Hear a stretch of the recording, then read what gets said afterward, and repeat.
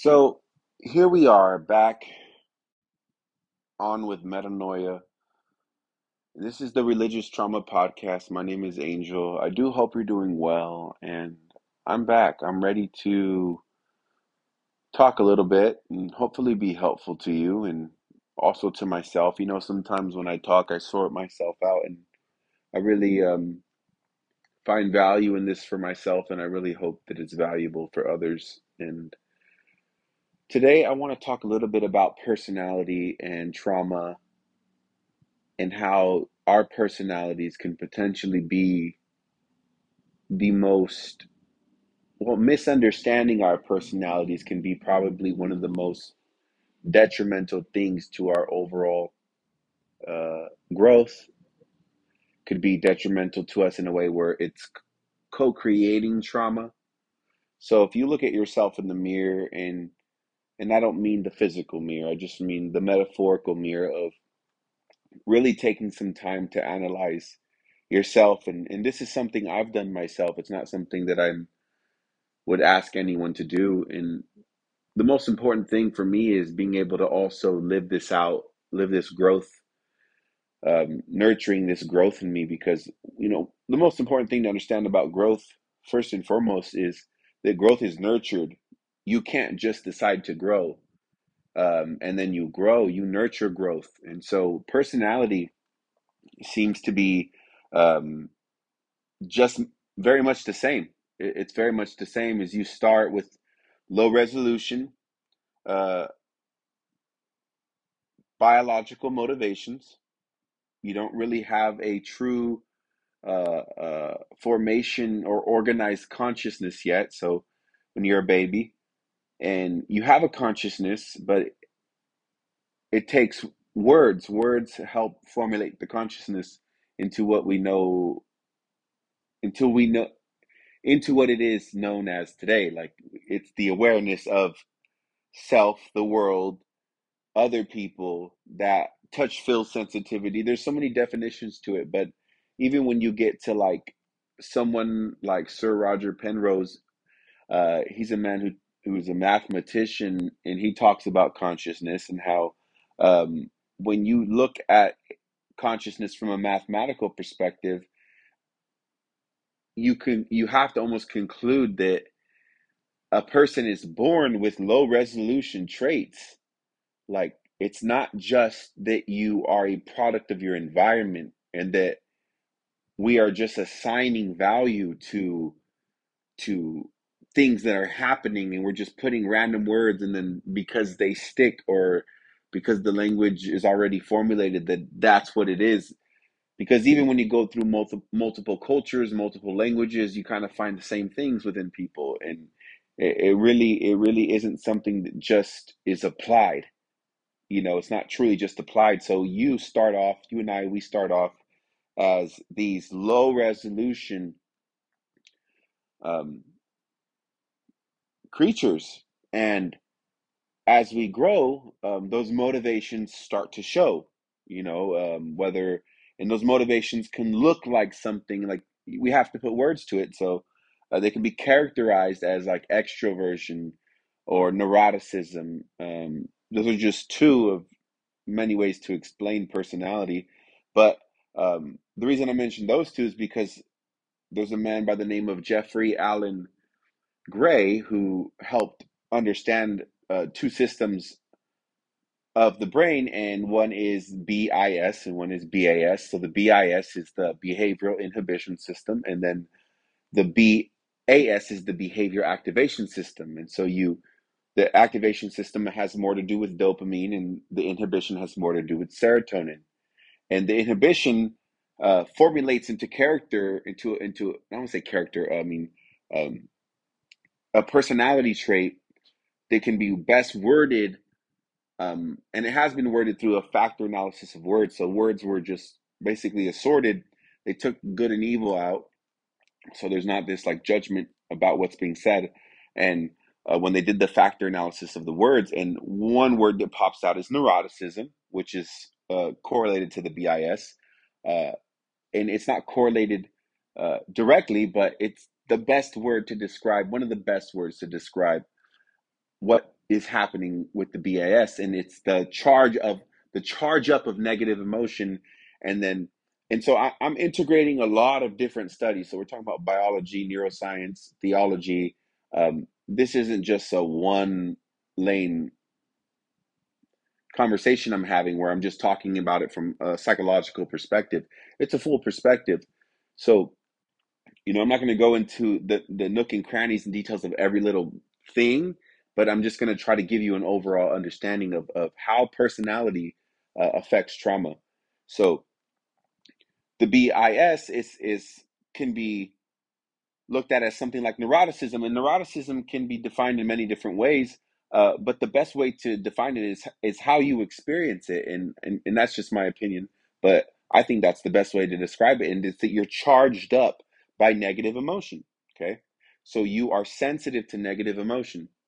An emotion itself, like there's many definitions, but emotions are complex because they're physiological, meaning in your body you have sensations, and then also you have thoughts, and you have language structures wrapped around certain feelings that you end up having in your body. And so extroversion is more associated with the BAS, the behavioral activation system, and extroversion is something like being sensitive to positive emotion. So, being sensitive to positive emotion to an extreme can potentially make you manic. Being charged by negative emotion to an extreme can make you depressed, and it'll be in ways you cannot control. And let's just say you have both. It can look something like you're charged up by negative and positive emotion. It can look something like uh, bipolar, because you can't have both active at the same time. So what ends up happening is a supercharge up of negative emotion, and then uh, um, somehow that dissipates. There's a whole process in that, I'm pretty sure, and then positive emotion jumps in. And so, have you ever seen people go through emotions pretty fast? And that's kind of what that looks like. So here's the thing: is that when you're an extrovert, you have really powerful traits that could take you far in life. And then when you're neurotic, it also has a powerful trait. It's a self-awareness trait. And so, like, you think about someone who's very threat sensitive when you think about neuroticism. And so neuroticism can correlate to things, though, unfortunately, like obesity, like depression, and oftentimes it can be unexplained, and so let's just say you are born with low resolution, uh, right? Um, you're already high in neuroticism, and you're already high in extroversion. We'll just make them both high. Because the thing is, if they're not high, if you're not super sensitive, you're kind of just more. It's not that if you're like low in sensitivity to positive emotion, it doesn't mean you are negative. And if you're low in sensitivity to negative emotion, it doesn't mean you're positive. So, and these are two separate circuits that basically regulate this, right? They're different circuits, and they activate in their different systems, and they activate at different times. But it's pretty understood in the psychological community how these things work, and unfortunately, it can affect things like your serotonin and dopamine. And so you end up having to feel things, go through things that you don't always understand, that you don't always have words for.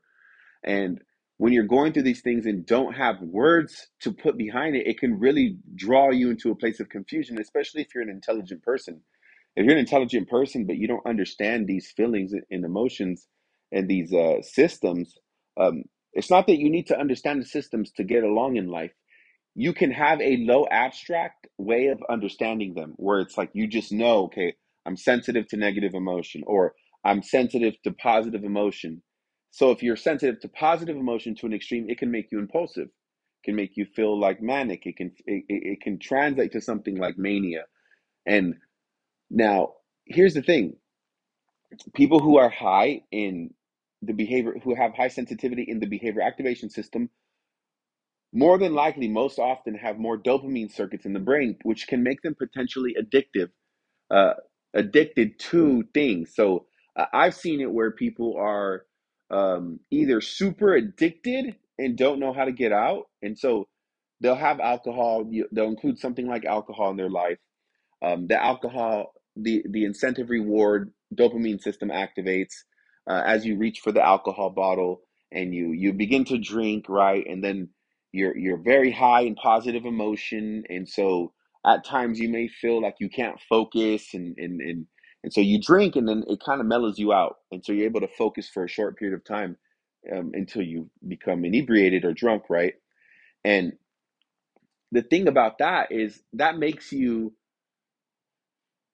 correlate your dopamine release with the bottle of alcohol, and then whatever toxic behaviors that you begin to indulge in while you're drinking, or whatever traumas you have that you kind of like reminisce on or remember, can become associated with the drink, and therefore you drink to remember, and you remember to drink.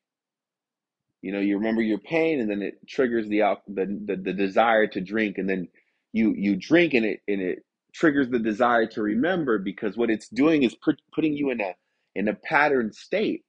And so, like, for someone like me, I'm high in extroversion. I'm a 99 percentile extrovert, according to the Big Five scientific model. And this means I'm highly susceptible to drug and alcohol abuse because I have a high tolerance naturally.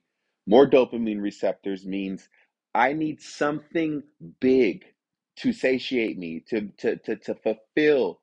And I've I didn't drink or smoke until I was about 27. So going through my life, you kind of like, well, how did I survive without being addicted sooner? And this is cool that I actually went through this, like, personally, is that I was very addicted to um, a high sense of morality, where I was living in a state where I had disciplines, and I was organized, and I wore suits, and I put myself together, and I showed up in the world, and I preached, and I rapped Christian music, and I did all these things. So I was always engaging in extroverted activities that were kind of, in a sense, fulfilling me. But I remember I would preach a message or teach the Bible, and then after, shortly, I would have this real big low.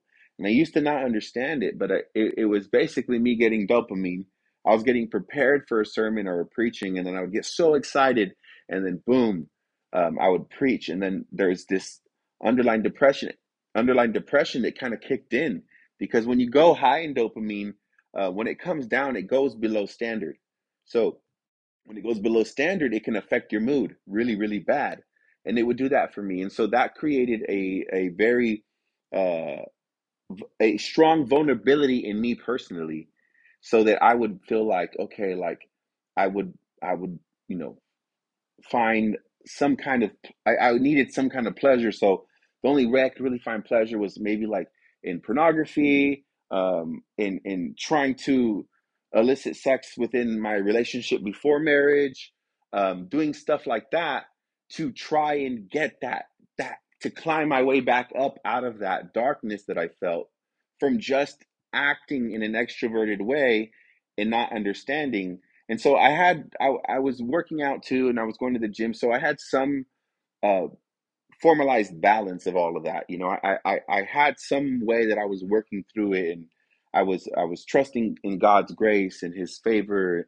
and but something still was wrong, and I didn't understand it. And because I couldn't put words to it, when tragedy started striking, especially when my dad went missing, especially when relationships failed, especially when relationships didn't work out, um, and when I lost my status in society as a preacher, as a person, a man of God, a prayer warrior, someone who people could rely on for spiritual things, um, because I'm an extrovert, I get charged up socially. So it was like I lost all that.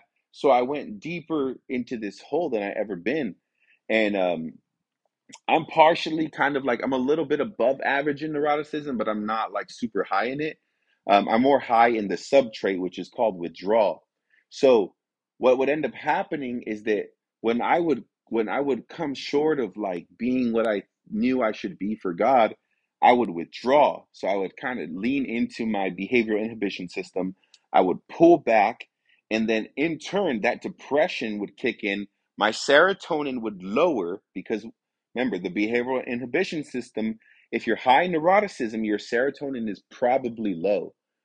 And that creates a challenge because that serotonin is the conductor that helps basically moderate, or not moderate, that's not the right word.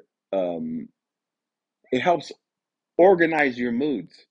A conductor with the orchestra, right? He has the stick. I don't know what the stick is called, but he has a stick in his hand, and he's waving it back and forth, and and everybody knows the cues. All and so what ends up happening is when the serotonin is lowered due to my high extroversion and then my high withdrawal, right? I would want to run, escape, go. And that's the behavioral inhibition system activating, is escaping. So if you are similar to me, you'll relate with these experiences. And if you're not, if you have, if, let's just say you're middle extrovert, you're middle neurotic, that you're not going to really have so much of this experience. You might have minor bouts of it, like spouts of it, or experiences of it, but you're not going to have the entire experience. So this is my personality, and then putting me in a religious context where I'm actually, um, I have a skill set that I was almost in a sense born with, gifts given by God to be a speaker, to be a musical person, to do really extroverted things like talk to people and help people and initiate prayer for people. I would initiate most of my help. I would initiate it. So it wasn't like people were coming to me. I would go hunting. I would go hunting is probably not the best word, but I would go looking, seeking, right? And that's part of the extroverted tendency is exploration, right? You're out there looking, looking, looking, seeking, seeking, seeking, and then that incentive reward is like when people were brought to the Lord or people were baptized. It's what's happening in you if you're an extrovert is your dopamine system's involved in your Christianity. It's not inactive. It's active in your world, right? So when you think about your extroversion being active in your world, you have to understand that it's like, well, how do you control this then? How do you get this under control, especially like if you're a believer, if you're a Christian, if you're someone who's trusting in God and believes the Bible, right? How do you get something like this under control? Because this causes trauma. And if you're not aware of what's happening in you, and let's just, you don't have to have all the scientific words. It can be simple. It can be very, very simple. Is your, you have, you put yourself out there, doesn't work out, you feel down, you withdraw, and then somehow, somewhere along the line, there might be a tendency in us to blame the environment. It's the environment, it's the people, it's this, it's that, because when you don't have words for it, you don't know how to assign proper responsibility for what's happening. Okay. And when you don't know how to assign proper responsibility for what's happening, what ends up happening is whatever tendencies your environment has helped you, um, however your environment has helped shape these traits, will then help put some kind of formulation of words to it that is, in a sense, maybe base or more primal, where it's like the last thing you're going to do is blame yourself, right? But reality is, it's like, this is me. I'm causing my own problems. And then I'm showing up to a church world where nobody understands this, right? Everyone's just looking at me as Angel or as this particular person. And I'm suffering immensely and nobody knows and I don't know. And all I can do is blame. So I started to build this underlying resentment. And that underlying resentment, when my dad went missing, it unhinged me because I stopped. I broke out of the cycle of letting my society, or letting society help regulate me and check me so that I'm not too much, because as an extrovert I'm gonna be too much, especially as a 99 percentile. It's natural for me to just be intense, to be fired up, to be but I go through the cycle of being also semi-neurotic, so my withdrawal is really high and I end up pulling back, and it looks something like, man, this guy's unstable.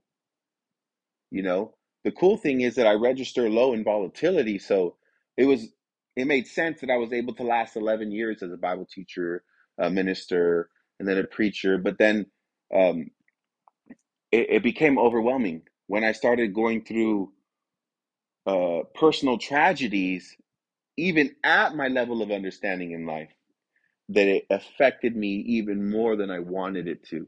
And so when you think about personality, there's, three more major traits, but uh, I won't go into those traits, but I want to focus on these two just to help you understand your personality and how it causes trauma. Is there was times in my life where my nutrition was good. So I was on like a paleo diet, and the paleo diet was cool because I didn't know this till recently, but the paleo diet is really one of the best diets to help regulate hormones, and I mean this sincerely. And there's tons of research out there. The food pyramid is wrong. If you don't know that yet, the food pyramid is wrong, where it emphasizes more carbohydrates. Um, no, it's more meats, fruits, vegetables, nuts, eggs. Like those are all the foods that help with your hormonal regulation are in that category, or in those categories, you know? And then I even got to a point where I was bodybuilding super intense, and then I became almost like body dysmorphic, where I started seeing my body in parts, and I didn't like my body, so I kept trying to like okay, like I'm gonna work out this hard, and I'm gonna bodybuild, and I'm gonna do this, and I could never change my body. It was so hard for me, and and it was more my vision of my body, because when I was in relationships and I was, you know, I guess in a sense fornicating and stuff, and I would be super insecure, and I would be like, I would ask my partner, "Hey, can you look at my body? Like, is my body okay? And is it enough for you? And is it this? And is it that?" It was just super insecure thinking, and it's what drove me to actually have more than one partner. Because I needed more validation, and it was devastating to me because it was never enough. And so my moods were all over the place when I wasn't on this diet, because I remember being on that paleo lifestyle diet, and that was probably the best I've ever felt physically. But the thing is, it's like I was overstressing myself out in the gym too, so I was raising my cortisol, and that was really causing me problems, and I didn't understand it because I ended up retaining more water, and I didn't feel healthy being a bodybuilder and lifting heavy and doing all these things. Um, but so now I've regulated my life to where, like, I go to the gym probably 5 times a week. I do one warm up and then 2 sets of 20 for each body part: chest, shoulders, back, abs, quads, hamstrings. So that's pretty much legs, biceps and triceps. So I'm just focused on the major muscle groups, and my body's just already taking shape without all the intensity. So it's so interesting that my extroversion always made me think I had to do more than I had to do to get where I wanted to be. I was driven biologically that, like, it's a survival thing. It's like okay, if I'm not accepted by people, you know and it really had more to do with being accepting myself, right? But it's a tendency of an extrovert to be to need the social charge up, right? We want the social charge up. We're throwing out incentive rods, right? And then we're hoping we get rewarded for being who we are. That's what an extrovert ends up kind of acting like, and acting in that way, which is appropriate to a certain extent, because we need to be socialized. We need other people to tell us where we're wrong, where we've crossed the line. And when uh, an extroverted tendency is to live above that. Um, is I don't know if it's exactly above it, but sometimes it's when we are held accountable, it makes us feel like we're socially unaccepted, and so we can have a tendency to withdraw, especially if you're neurotic. If you're not as neurotic, but you're conscientious, meaning you're orderly and industrious, right? You have you're organized, and you have a strong work ethic, and you hate inactivity, but you're also an extrovert. Like, that seems to be like a very extroversion, and that seems to be very well together, because what conscientiousness does is organize um, the personality. Because what ends up happening when you are an extrovert, you feel like you have multiple personalities. It feels like that sometimes. And there's a difference between multiple personality disorder and then there's and what is known in psychology as biological motivations. And those motivations can be looked at as sometimes they use words like spirits. So there's multiple complex spirits inside of us with complexity wrapped around them. So it's not just, oh, extroversion. No, it's extroversion tied in with a bunch of other things, right? They kind of make it its own unique, like say I'm creative. I have high abstract intelligence. So that if I'm super creative and I abstract really high, so my creativity is going to be very complex. My processes are going to be very complex. My extroversion is going to be very complex because high abstract individuals don't A to B things. They don't say, okay, A, B, done. That's a low abstract method. That's how low people who have low abstraction intelligence of low abstract intelligence will basically just A to B things. People with high will have to have an extra step in implementing actions. So I'm abstracting, basically ripping apart the world, taking facts, right? Trying to find the answer and and seeing if what is happening is true or what is said is true. And then you can get lost in this pretty fast, right? This abstracting. Um, and so you never get to implementation. And so people that are high in abstract intelligence have a low, have a I wouldn't say low, but have a trouble implementing because there's an extra step involved. It's A, C, D, E, F, G, H, I, J, K, L, M, N, O, P, Q, R, S, T, U, V, W, X, Y, and Z back to B. And if everything worked out, then you can come back to B and then you can implement actions. But if it doesn't, and for some people this happens fast. For me, it happens really fast. I can do this really fast. I've always been aware of it, but I've never had words for it. So I'm abstracting and I'm extroverted. So you have a tendency to be highly impulsive. Um, I think all humans are sexual, but I think extroverts express their sexuality much different. So think about it. You have maybe a young person like me who's 14, high in abstraction.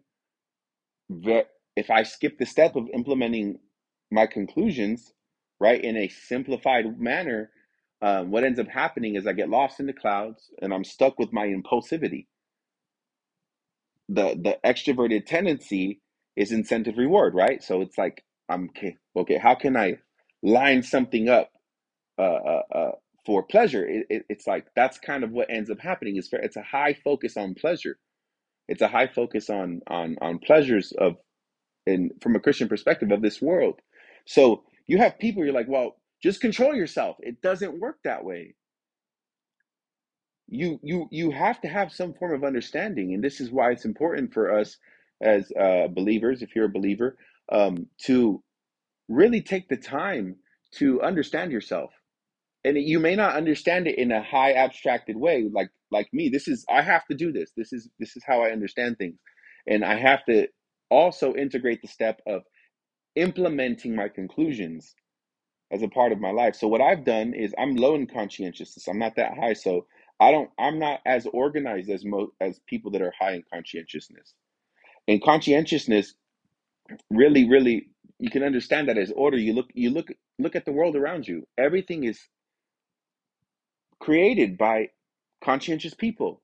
Order, structure, square, symmetry, right? That's what ends up happening. And so now I'm low in it. I'm like middle. I'm not low, but I'm middle. So, and I'm high in extroversion. So what I end up having to do to help myself, this is to help myself. Bible says encourage yourself in the Lord, and this is how I encourage myself. I have to organize myself. I have to go through my day and write down how I want my days to look, or else I am a ball of chaos.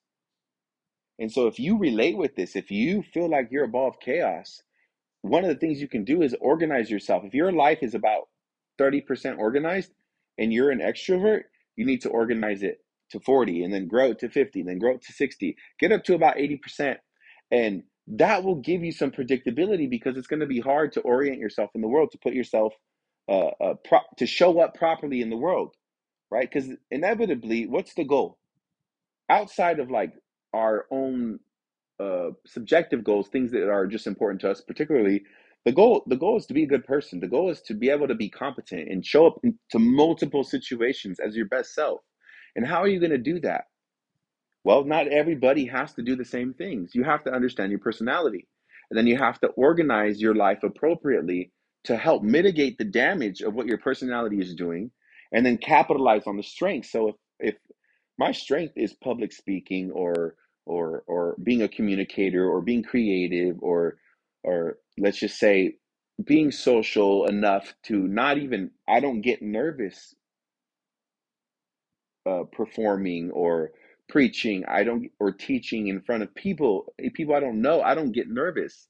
And people, I always trip out on people like, hey, they would say like, don't you get nervous? And that's because they're different than me.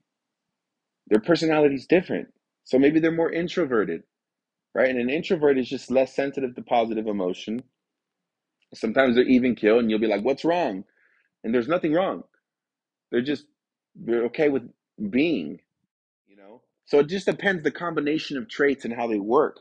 But when you get into the Bible and like serving God and showing up to a religious institution of any kind, or a church, or whatever the denomination is, the different denominations kind of almost have group personalities, right? Because they kind of have an overall, if you think about like apostolic Pentecostals, like the actual like, that's, I went to school at a Pentecostal, a UPCI Pentecostal church, school, and that they're super conscientious as a group. You look at them, how they dress. They preach conscientiousness in essence, wrapped around the gospel, because that's more of the traits that align in that circle of people. That aligns more with what they know as the Bible, right? So they find that it's taking the Bible and regulating personality, and having order and structure. And then you have these people that are like, yeah, I can never do that. I can never like dress like that. I could never, right? And there's not that there's something wrong with these people, because oftentimes, because of our personality differences, we'll judge that group of people and say that's too much. That's religion. That's this. But you'll see if you go in there, there's quite a bit of people that are actually really enjoy it. And then you have the other side, right, within Christianity, where people aren't so, they're more, you know, willing to have more of like, they're more like entrepreneurs in a way, right? Where people are outgoing and everything, they kind of dress however they want. There's a lot more chaos going on, and people are just kind of more of themselves, quote unquote. Um, and you got to know the difference between being yourself and then also like honoring God. That's what I'm talking about with the personality. Is like your personality is regulating how you show up to the world. And if you don't believe that, most people vote their temperament. And if you get down to the details, it even gets more accurate in line that people vote their temperament. So certain groups of Christianity can be attractive to different groups of different people, right? Because people have different personalities, but personality in itself is still within a spectrum of existence. So it's like personality, it's not like uh, everybody exists within the spectrum, but nobody is the same within that spectrum. People just have different sensitivities to different things. And then you include environment, and you can see how environment can reshape some of those tendencies, make them worse or make them better, help you improve, right? Maybe I don't want to be so extrovert. Maybe I need to be a little more relaxed, and it's going to take time though. It takes time for someone to learn how to organize themselves. So then you get more conscientious, and then you organize your extroversion to be more efficient, not just aimlessly chaotic and impulsive. And then you become a little less extroverted to the point where it's more useful for good, rather than your biological motivation controlling you. And that's something, biological motivation is something a Christian can equate as the flesh. It's the body in the it's the body. In the flesh dwells no good thing, right? So when you look at these things, you're going to be like, man, this is the no good thing. It's like I am super charged up to the point of being impulsive. I am super charged up to being to the point of being depressed with negativity. Like it's without the Holy Spirit, and see, this is where God comes in, and this is the real important part, is that where God comes in is the Spirit regulates personality. It's not like a miracle traditionally, like where you're like walking on water or like Jesus walking on water. It's not exactly a healing, but it's that when you see Jesus and you experience him, right? There's a transformation, and then the word can also be used like the same word is in Greek is metamorpho. It's transfiguration. So when Jesus went to the top of the mountain, you know, and the voice of God says, "This is my beloved son who I'm well pleased. Hear him," right? And then the light shines on his face, so that when he experiences God, he leaves with the radiance of the experience of God, so that he is more to mankind God-like to the people. So in the same essence, that's what happens to us is that we have our personality, we have our awareness, and if we use our awareness to regulate our personality to bring us in front of God through prayer, God can shine his light on your personality so that it's transfigured to be more like him. And I like the transfiguration idea because the transfiguration idea is that God is doing it to you. It's not that you do it yourself, right? So it's trusting by faith that if you come before God and present this flesh, this body, this personality, this thing that's causing you all this heartache, and you present it to God, it's like it's God who puts His lifeline in you, where He is the vine, we are the branches. We're just dead wood without him, right? So he brings the branch to life. He's the lifeline. And the fruit comes from the lifeline. It's the vine. So we're just the branch. And when we understand that, our personality is subsided and the Holy Spirit is able to enact itself through us to the world so that people, when they perceive us, they perceive the God in us, not our personality. So this is what becomes important for a believer is understanding yourself, because when you don't understand yourself, you are going to incur experiences of trauma. And see, the behavioral inhibition system activates on something like fear. So when you're afraid, right? So that's more of the neurotic tendency, being sensitive to negative emotions. So people who are really, really, really neurotic can end up with phobias and quite a number of other things. So there's the external output of things that make you afraid, right? And then there's the charge up internally of the behavior motivation that already exists, so that when you encounter things that make you afraid and they actually um, are in your environment close enough to actually execute something that could potentially damage you, or that even the perceived idea that something could hurt you could activate the neurotic tendency, reduce your serotonin, reduce your mood, bring you out of the Holy Spirit, put you into the flesh, and you're left with the fear because you don't have God on your side. You immediately go into fight, freeze, or flight mode, right?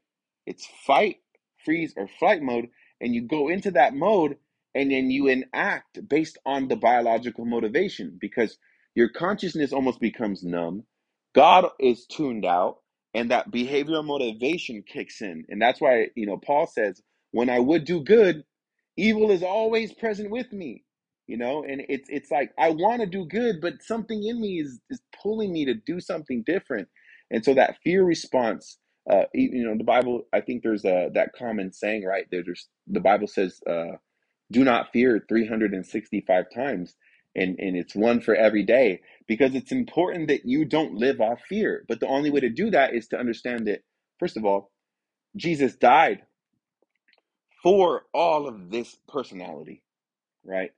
Every damaging aspect of my personality, potentially damaging to myself and to other people, can be redeemed. Okay, and it's not redeemed where this flesh goes into eternity. The consciousness does. The spirit inside of us does. So, but redeemed in the sense that while you're on earth, God, his spirit can help mitigate the damage you're doing to yourself and others. And a lot of that is regulated by your threat detection system. And if it's overcharged, guess what happens? You end up acting in that behavioral motivation, that sub spirit, because it's not just one thing, it's a multiplicity of things, and then that affects that affects you physiologically, where it's like your serotonin drops, your dopamine can go out of whack, your you go into a chaos, and then you don't know how to get out, and so it becomes that simple. But it's also not that simple. You see what I'm saying? Because it's like you can break them all down into different parts, but all the parts are still integrated together. So it's this really holistic thing that's happening, in just one moment, right? And so when you're in fear, um, let's just say, let's let's go back to the Jesus dying on the cross part, because Jesus dies on the cross for you and I, for all, this, we're all sinners, so he dies for all mankind, so we can tap into that forgiveness, that grace. It's an undeserved favor. So we know that God is on our side. So then here's the cool part about showing up to church, and or showing up to a Bible study where God is talked about, right? Is that when you understand that God is on your side, it can help replace. You can't remove fear. Okay, you can't just remove it and put nothing there. Something has to replace it, and then that's the belief that God is on my side, and trusting. So you have that faith element, and that's more associated probably with your consciousness. If you really think about it, it's not really a biological motivation. It's more a consciousness, an aspect of consciousness, the ability to believe, to transcend physical reality, and to ascend into something that's beyond what we know and what we're able to see, touch, feel beyond the senses. And so we're able to have faith in God, and God is able to transform us in that moment. So believing he's on our side, having faith in that, like in the truest sense, right? It's not just this mental assent. It's this it's this thing that you are consciously saying, okay, what I'm afraid of doesn't align with God's plan for me. And so it's almost like a faith logic. So what God's plans for is for me supersedes what I feel and what I'm afraid of, and then it can supplant, right? And then that's why another fruit of the spirit is self-control. So it's like you're an extrovert, you're impulsive. It's like the self-control can supplant, if you get what I'm saying. So there is fruits of the spirit of God can actually supplant, meaning take out, or I guess impute's maybe a better word, where God will impute to you self-control, patience, meekness, kindness, joy, long suffering, temperance. Against such there's no law. There's no rules for people like that, because when you're acting in the manners of the Holy Spirit, um, and you've subjected yourself to God and to His Word, and to believing that His way is the right way, what ends up happening to your personality is it's transformed, and so that inhibition system can then be overridden by the Holy Spirit. If that makes sense. So I know some of this, I can be a little everywhere in some aspects of this, but I think the overall um, point is made, right? So when you think about your personality, you got to understand that your personality is part of what's causing you problems, and it's can be also looked at as the flesh, but this is all one. You're talking about biology, right? The physical body, the chemicals, the hormones, the brain, the neurotransmitters, the hormones, et cetera, right? You're talking about psychology, the thought processes, the psyche, how it works, and the natural conclusions, that that are in the spectrum of what humans can conclude from their thinking, right? Because we've seen the spectrum, we've seen malevolence, and we've seen people be benevolent, which is evil and good, right? We've seen people act in both ways and manners in life, and we've seen people do both from the same person. So it's important to understand that a personality that isn't understood will still act its behavioral primal motivation that's regulated by the consciousness, but the consciousness can only do so much. So it has to be regulated by something external. And this is where the answer and solution is. Like we're talking about organizing, if you're an extrovert, really having more organization, right? But it's external. So the food you eat, your workout routine, your your writing routine. Are you writing? Because what you write will become more solidified into how you think. So what are you writing? What are you reading? There's there's inputs from the external world that you can do. Like if you're in a stressful mode, jump in a cold shower. Are you getting enough sunlight? God created the sun for you to go out and get some sunlight, and you need to go out and get sunlight. If you're not waking up in the morning and getting some sunlight at some point in the morning, your melatonin is going to still be producing. So you need sunlight to stop the production of melatonin in your body so that you can be more awake and more alert. So it's things like that. You're drinking too much caffeine so that your serotonin over the course of time is lowered so that you have no control over your moods. So what you put in your body, how you organize your life matters, because you can organize yourself in a way that helps mitigate. And this is why the Bible's so useful, because the Bible doesn't go through this scientific abstraction. For some people it's unnecessary, and it truly can be unnecessary, because some people can just take God at his word, and they're maybe low in abstract intelligence, and then snap, boom, let's just say they're high in conscientiousness, so they're very productive already, low in abstract intelligence. I mean, that might lead to someone being able to just really, all God has to say is, hey, don't lie. And they're like, okay, well, don't lie. It's that simple. There's no complexity around it for them, you know?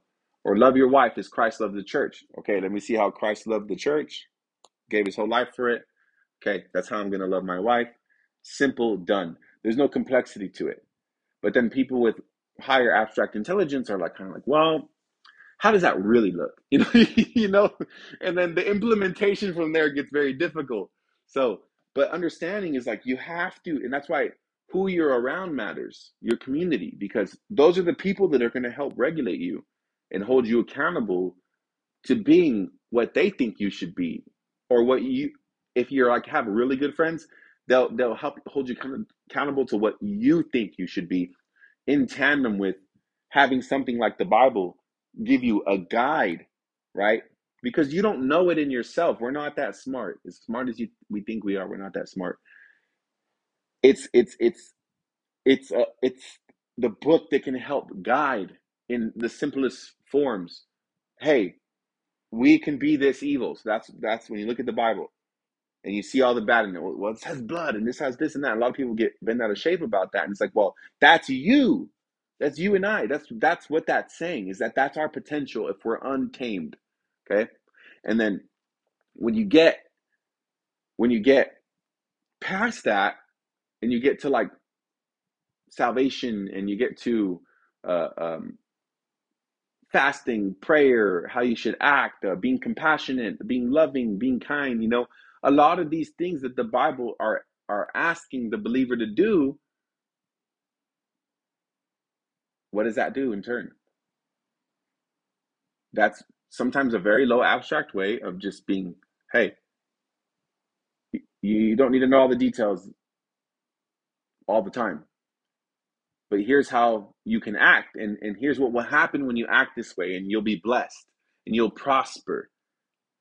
And so then you prosper because you enacted what was said.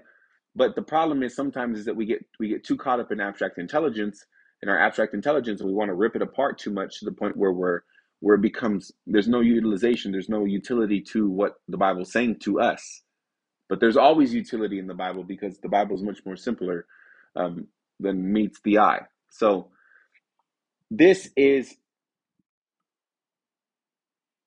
how I've kind of been navigating my personality. It may not be for you, but if you find value in this, I mean, feel free to reach out to me. And yeah, I mean, I'd be glad to talk to you, point you point you in directions that may be able to help you if you feel like uh, a little bit of if you don't really understand yourself yet, because understanding yourself is key to mitigating the damage you will do to yourself, the trauma that you will experience from your own personality. Now, we'll save this for another talk, but there is actual trauma, and I say actual because it's actual. You encounter something that takes you away from the reality that you know, right? Something terrible happens. You encounter evil, and it's malevolent,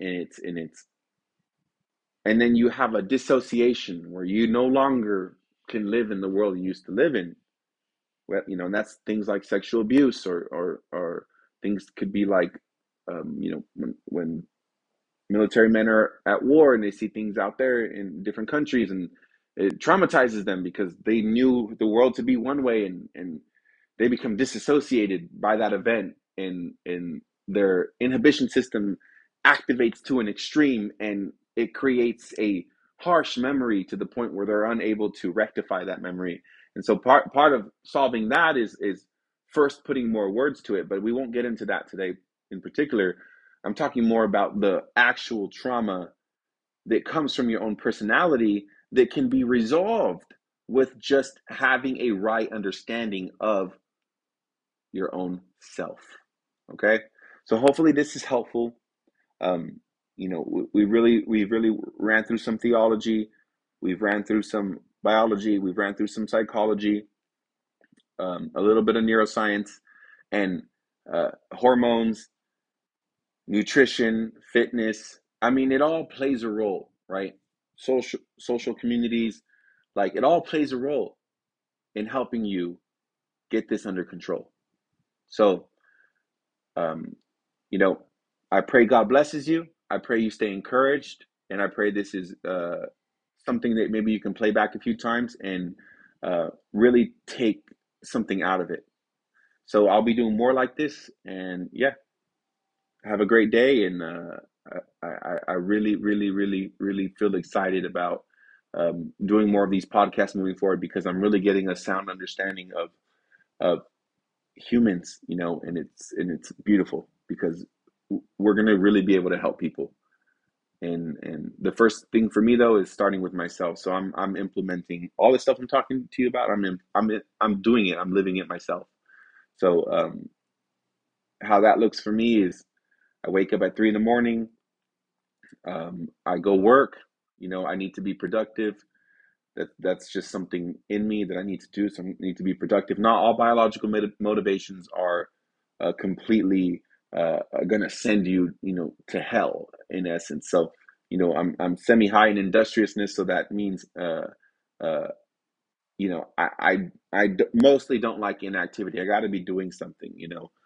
So for me, I need to be up early working. Um, I wake up super positive, so my extroversion is right there when I wake up. Um, I wake up super just happy go lucky.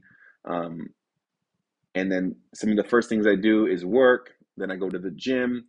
Um, I'm doing, short bouts of super intense work, and that also helps get control of like the inhibition system, like the fear. So I'm really really being precise about how I'm doing this, and it almost seems like, oh, you might then this guy probably has a boring life. I go to bed early, so I go to the gym, I go back to work, I study, I go back to work, I study some more, just different categories through the day, and I have clients, so I'm working with people on their personality and their fitness and nutrition. So and it's very structured.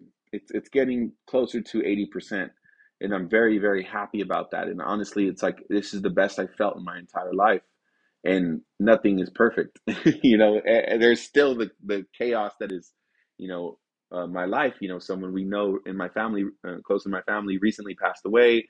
Um, um, Lots of different things have happened, but overall, it's like I'm now able to have more awareness of what is happening inside of me, and a lot of that is being regulated by external controls, and it's beautiful and it's helpful. But the part that hurts is those old habits. They're those old ideas about who I was and what I need to be, and they have to die, and that's painful. That's a painful part of the process, and that's going to be the hardest part of implementing any kind of new structure in your life. Is that who you thought you should be sometimes has to die, or parts of it at least, so that a new you can be reborn, and that's why it's so beautiful. Like the death, burial, resurrection, is something that God wants to put us through daily. And I don't mean that like literally, I just mean that allegorically. Like we are to die. We let those old thoughts die and be reborn anew. And this will actually help retool your brain to having a higher quality life. And yeah, let's keep this going. And again, this is the Religious Trauma Podcast with Angel Sanchez, and we'll talk soon. I'll be back on here.